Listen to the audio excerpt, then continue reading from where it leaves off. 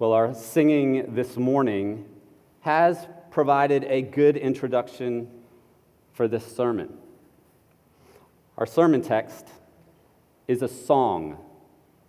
It's a psalm, Psalm 98. And in singing out together, we have had a good warm-up for what it is this psalm has to teach us. I invite you to go ahead and turn to Psalm 98. You can find that in the Pew Bibles in front of you on page 500. As always, if you do not have a Bible of your own, you're welcome to take that with you as a gift from us. Take that with you to read God's Word, what it is He has to say about Himself. As you're turning there, let me go ahead and give us the main idea for our sermon this morning from Psalm 98. The main idea is this: we are called with all creation to sing to the King. We are called with all creation to sing to the King. Reading now from Psalm 98.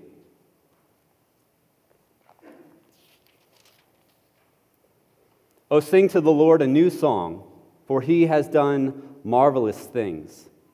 His right hand and His holy arm have worked salvation for Him. The Lord has made known His salvation. He has revealed His righteousness in the sight of the nations. He has remembered His steadfast love and faithfulness to the house of Israel. All the ends of the earth have seen the salvation of our God. Make a joyful noise to the Lord, all the earth. Break forth in joyous song and sing praises. Sing praises to the Lord with the lyre and the sound of melody, with trumpets and the sound of the horn. Make a joyful noise before the King, the Lord. Let the sea roar and all that fills it, the world and those who dwell in it. Let the rivers clap their hands. Let the hills sing for joy together before the Lord. For He comes to judge the earth. He will judge the world with righteousness and the peoples with equity. In this psalm, we have a song with 3 stanzas or 3 verses. So in stanza 1, this is sung by the nation of Israel, who then in stanza 2 is joined by the nations of the world, who then in stanza 3 are joined by all the natural world. So these 3 stanzas will serve as the outline for our sermon this morning. So for those who are taking notes, in stanza 1, a nation sings. This is verses 1 to 3. Stanza 1, a nation sings, verses 1 to 3. And then in stanza 2, all nations sing. All nations sing, verses 4 to 6. And then in stanza 3, all nature sings. All nature sings, verses 7 to 9. So let me start with stanza 1, a nation sings. And as a heads up, I'll spend most of my time here this morning. Let me read again from verses 1 to 3. Oh, sing to the Lord a new song, for He has done marvelous things. His right hand and His holy arm have worked salvation for Him. The Lord has made known His salvation. He has revealed His righteousness in the sight of the nations. He has remembered His steadfast love and faithfulness to the house of Israel. All the ends of the earth have seen the salvation of our God. This first stanza is a victory song sung by the nation of Israel. It's sung in celebration of what the Lord has done. He has worked salvation for His people. We're told that this is a new song. And while this is a new song, it is a familiar one. Israel sings this song on the heels of a new victory because the Lord has again worked salvation for His people. But the Lord has worked salvation for His people, Israel, many times before. As you read through the Old Testament, if you read it enough, you will find countless times the Lord has saved His people. Even in our recent sermon series that we concluded in Genesis, how he has preserved his people when facing infertility or famine. You read the Psalms any amount of time, and you will read and hear a similar song to what we see here. We've even heard a similar song read this morning in our congregational reading. And then here in Psalm 98, the Lord has provided yet another occasion, a new occasion to sing this song. You may be familiar with the concept of a fight song. So those of us who are fans of college athletics, you may know or sing, perhaps if only you hum the tune of the fight song of your favorite college or university. And these fight songs, they're played in anticipation of a game or often in celebration of a game that's just been won. And now, depending on your fan base, some of us experience these victory songs more often than others. Well, for Israel, this was their fight song. This was their victory song. The Lord, by his power, had worked salvation again. Now, in the immediate and kind of original context of this song, Israel's salvation is a physical one. The Lord has granted Israel victory in battle over their physical enemies. But you and I know that the Lord is in the business of more than just physical salvation. His business, his work, is spiritual salvation as well. Here the Lord has preserved Israel physically so that they may live unto him spiritually and with all of their being. And he has granted them victory so that others, including you and I, may see God as God and gain spiritual salvation. And so, in this respect, Israel's victory song is not just a song for Israel to sing. Friends, this is a song for you and I to sing. A moment ago, I mentioned that depending on your fan base, you may experience victory songs more often than others. Well, friends, it's also true that depending on the basis of your faith, you will or will not experience spiritual victory. It is the Lord who accomplishes spiritual victory. He is the one who has defeated sin and death and Satan. And for those who are in Christ, you will know this same victory.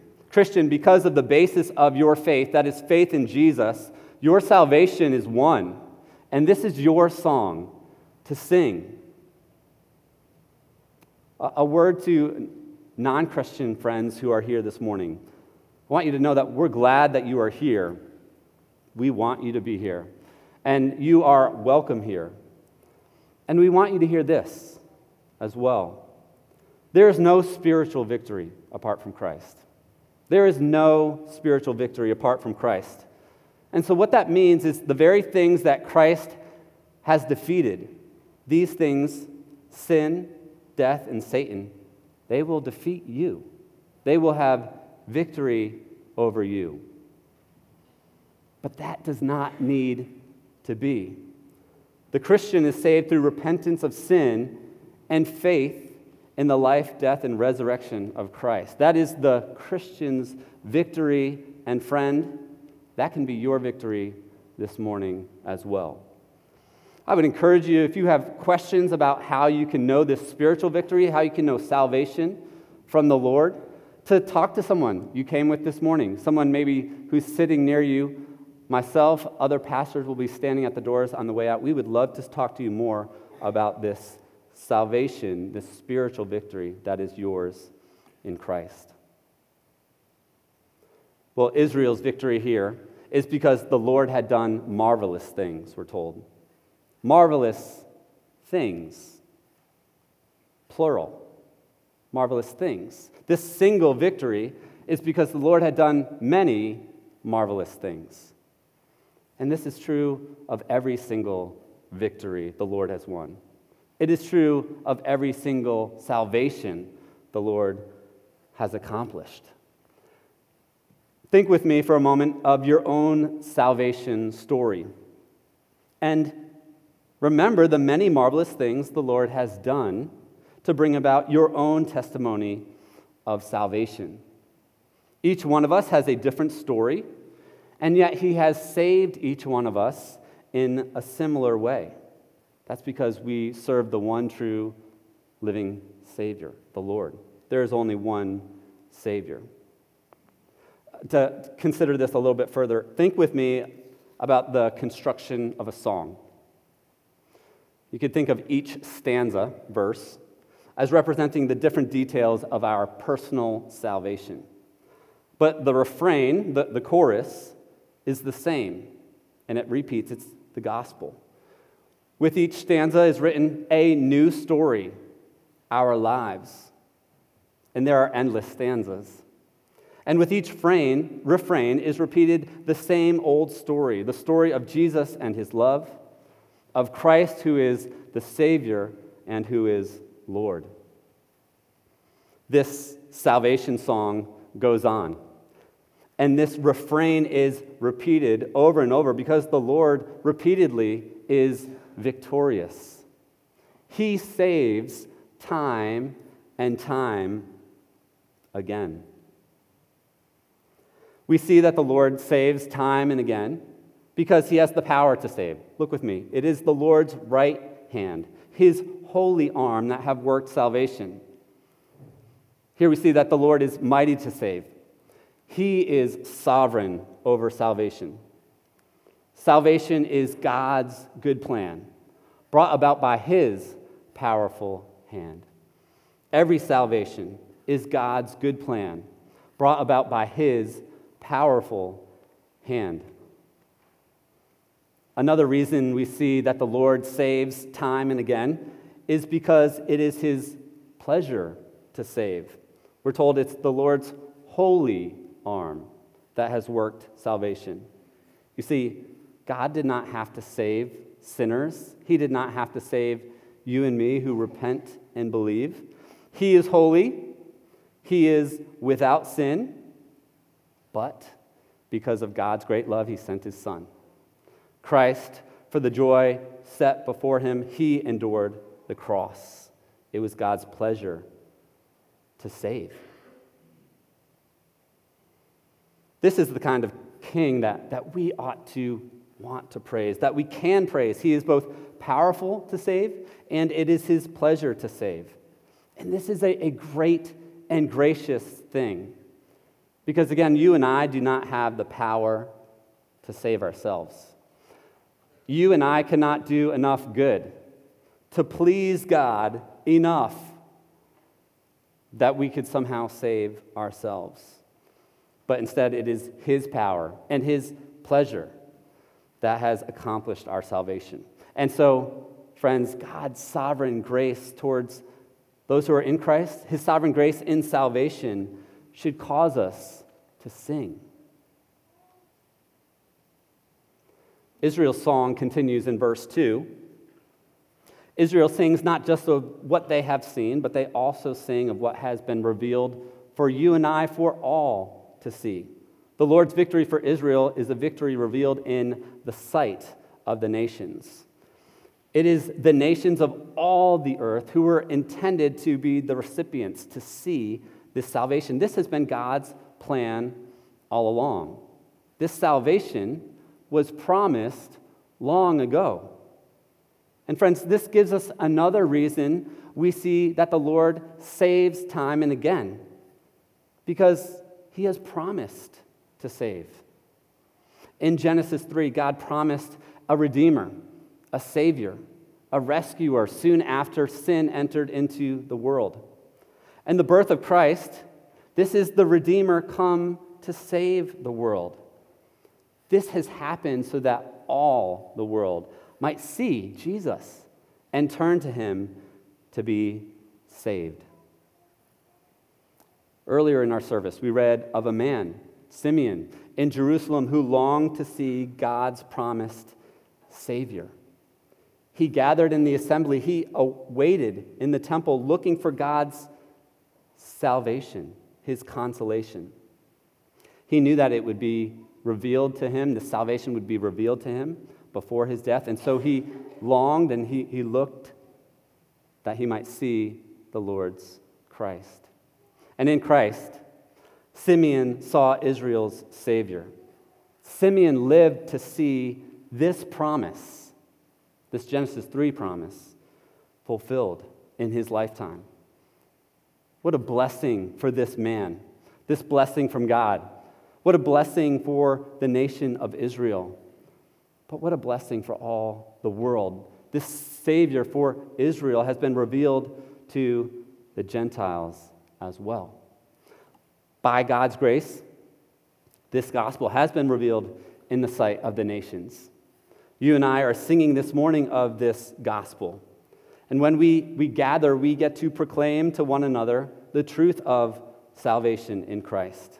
And then when we go from here, we also get to repeat the sounding joy of our salvation in Christ.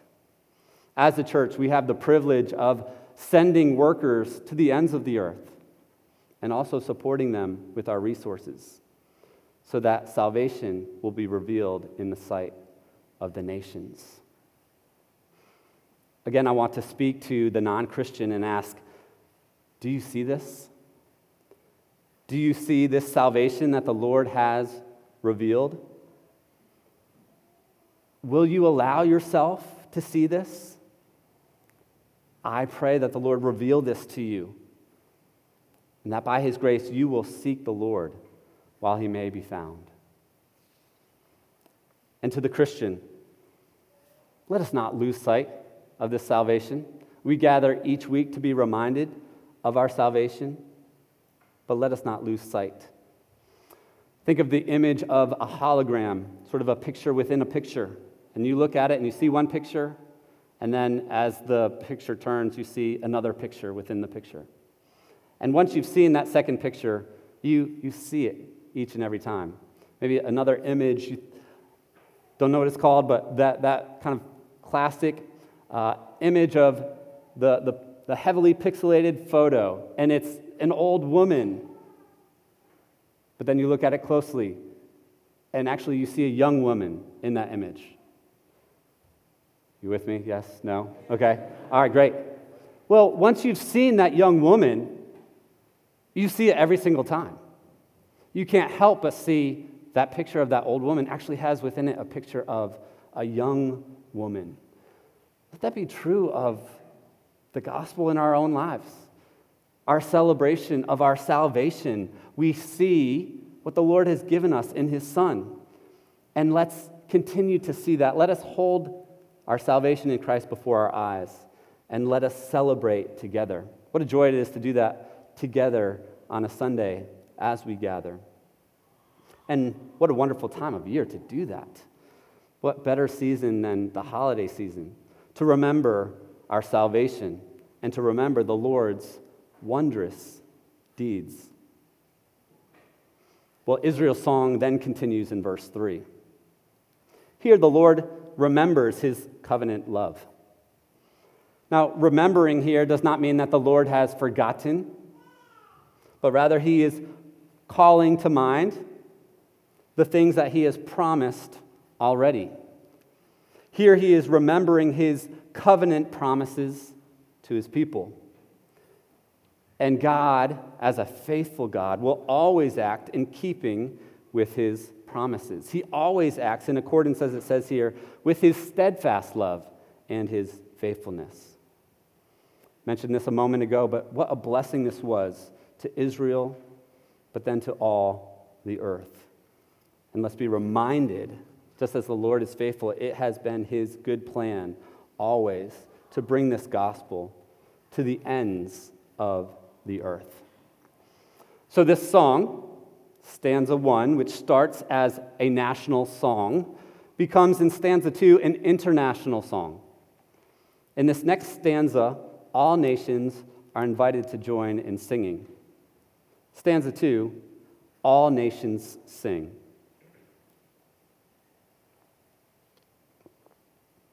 Reading from verses 4 to 6.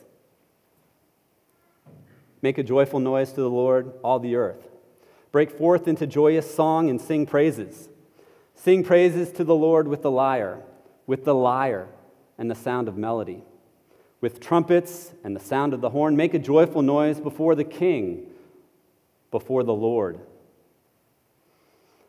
So far in this psalm, we've seen that the dominant imperative is to sing. Stanza 1, sing to the Lord, in verse 1. Stanza 2 here, in verses 4 and 5, sing praises. Sing praises to the Lord. Later in stanza 3, we'll see in verses 7 and 8, the seas roar, the rivers clap, the hills sing. That is the dominant imperative of this psalm. But notice here also the dominant emotion that we are to experience in this psalm, and that is joy. Here we see in stanza 2, verse 4, make a joyful noise.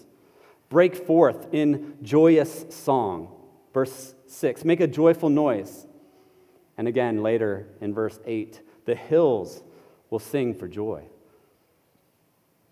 Joyful song and celebration is the appropriate response to who God is and what he has accomplished. The Lord has revealed his salvation to the nations, and this brings them great joy, as it should bring you and I great joy. Joy is something that ought to, and my assessment is it often does mark our worship, particularly our singing. Joy ought to mark our singing. Why? Because the Lord has done marvelous things, and so joy ought to break forth, it says, from us. Because the Lord has accomplished our salvation, joy ought to be unhindered, not held back, not hidden, but rather it should break forth.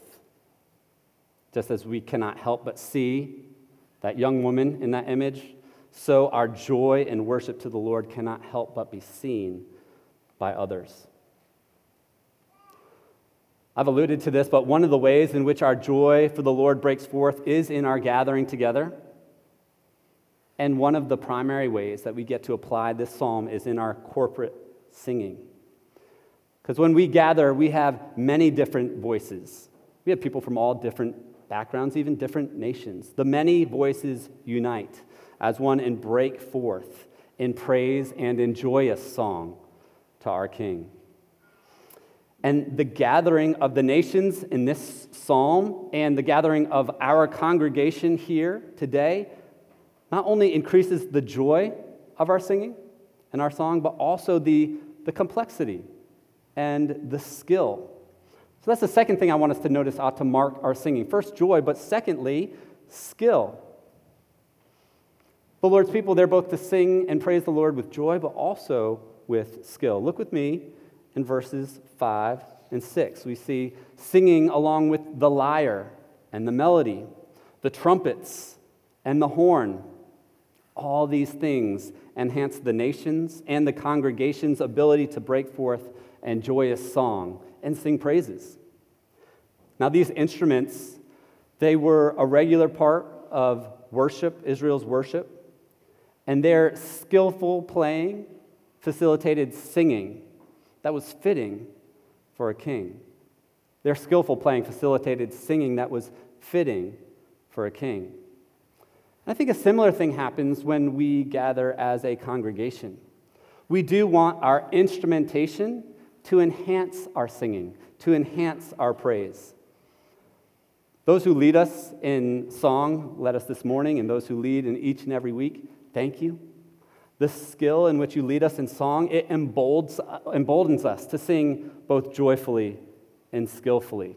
I love how the music here seeks to complement the congregation so that we, the main instrument, can further our joy and skill in singing praise to the Lord.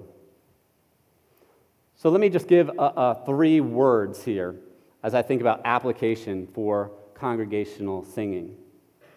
3 headers, 3 words. The first is preparation. Let us prepare for our gathering and our time of singing on the Lord's Day. I think we can do that in a couple ways. One is in our private worship, using our days of the week to have time with the Lord in His Word and in prayer. Maybe if this is not part of your private worship, you could include singing. Little practice. But add singing to your worship. And then if you're not sure where to turn for songs, one thing we do provide, if you're part of that weekly email that goes out, is we often have a link, typically we do, to preview the songs for the upcoming Sunday. So that's another thing you could do, is you could preview those songs, listen to them, prepare your heart, even sing along. So application would be one, just very briefly, thinking about our preparation, that we are ready to sing to the Lord on the Lord's Day. Second, participation. So here, I'm going to highlight that we actively sing. So when we sing, you sing. When we sing, you sing.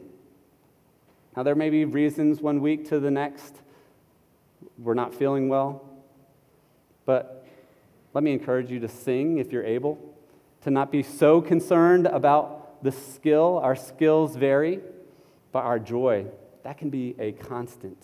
So when we sing, you sing, actively sing along. And then another is, as we are able in our participation, that would involve that we arrive on time to sing, right? Many of our songs, people are looking around, hey, honest confession, I was preaching this morning. I came up late in the back. I was telling somebody as I came through the hallway is one of my points of application I did not abide by very well this morning.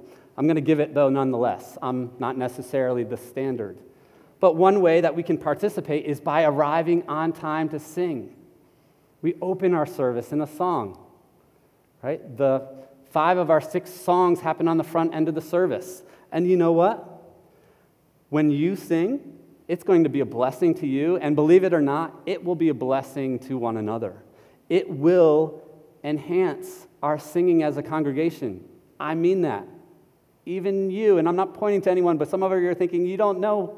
No, if you would be here and you would sing, that will enhance the joy of our song.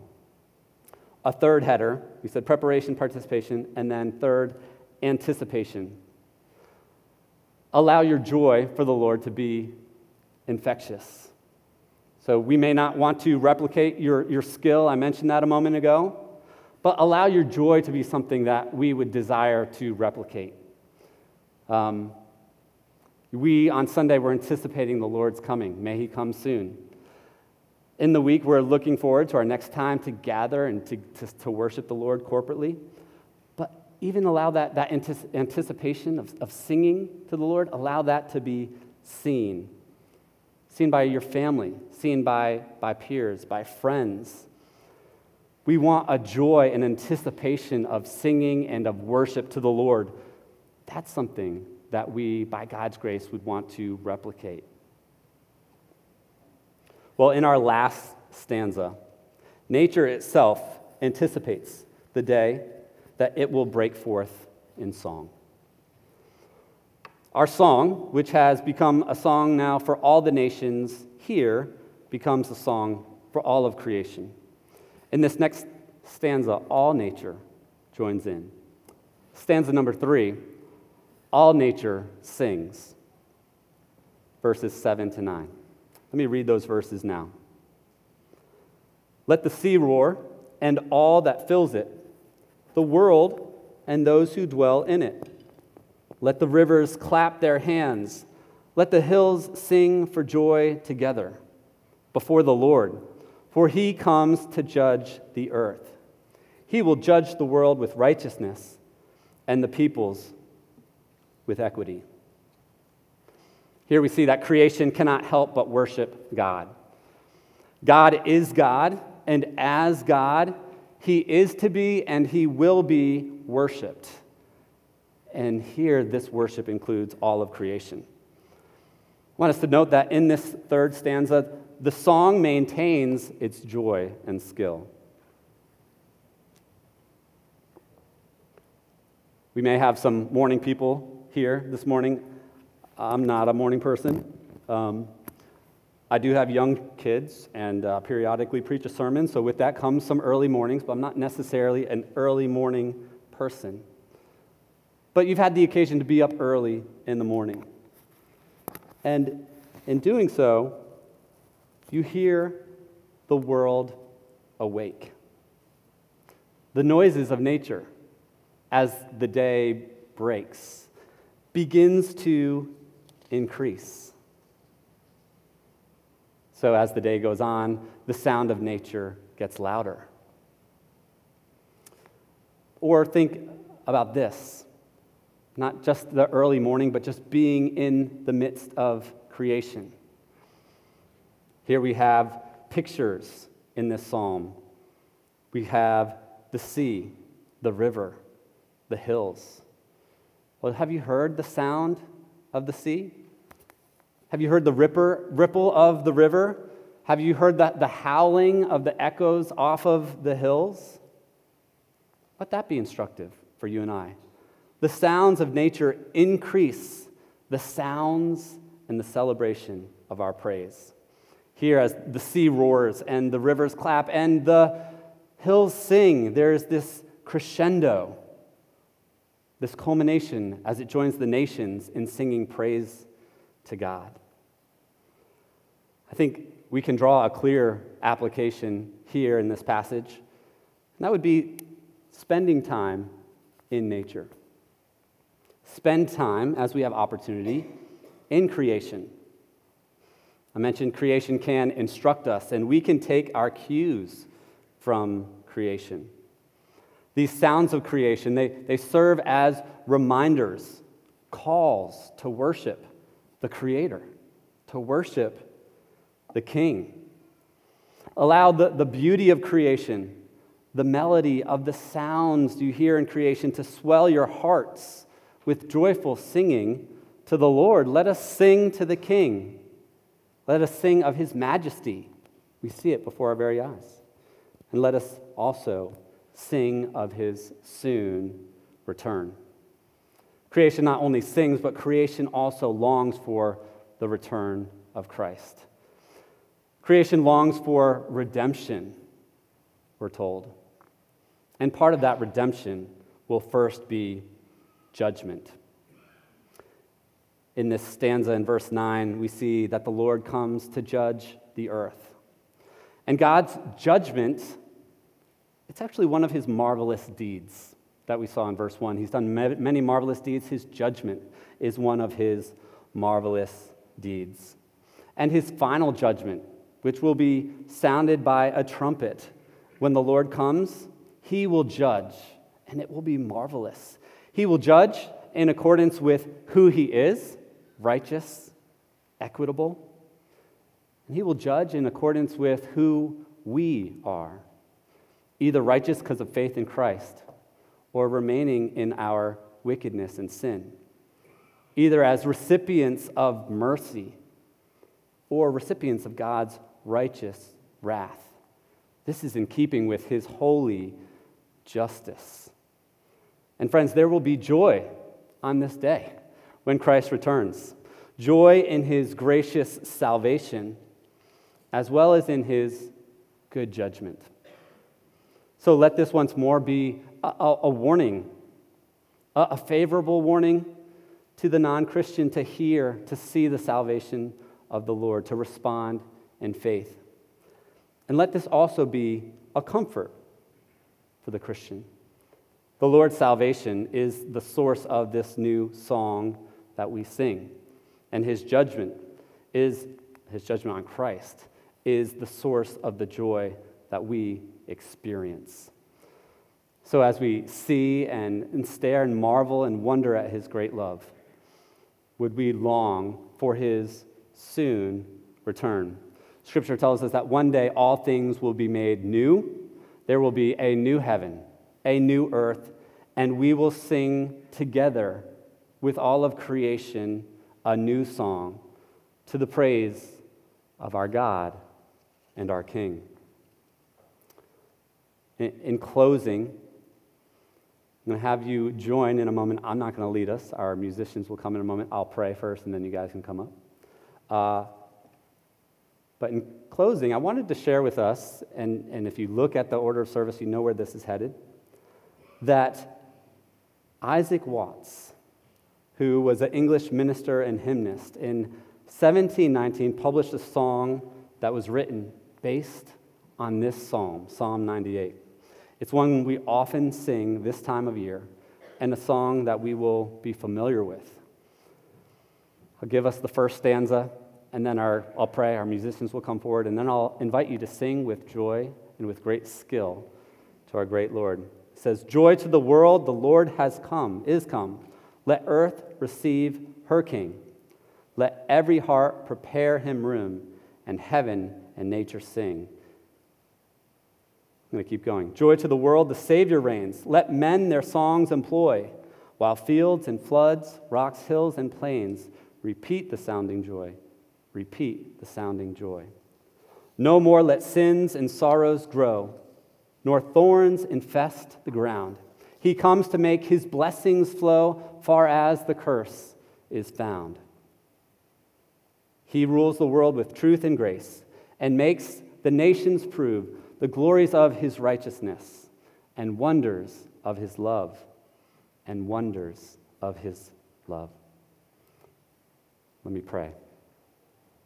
Father, we do sing together of your great love, of your great salvation for us in Christ. As we sing even this next song anew, would you stir in us a joy, the joy of our salvation? And Father, would we sing in such a way that is pleasing to you? Not just our voices sing, but the very posture of our hearts, would that bring you further praise? We sing now together, and we sing in anticipation of that day when you will come again. In Jesus' name, amen.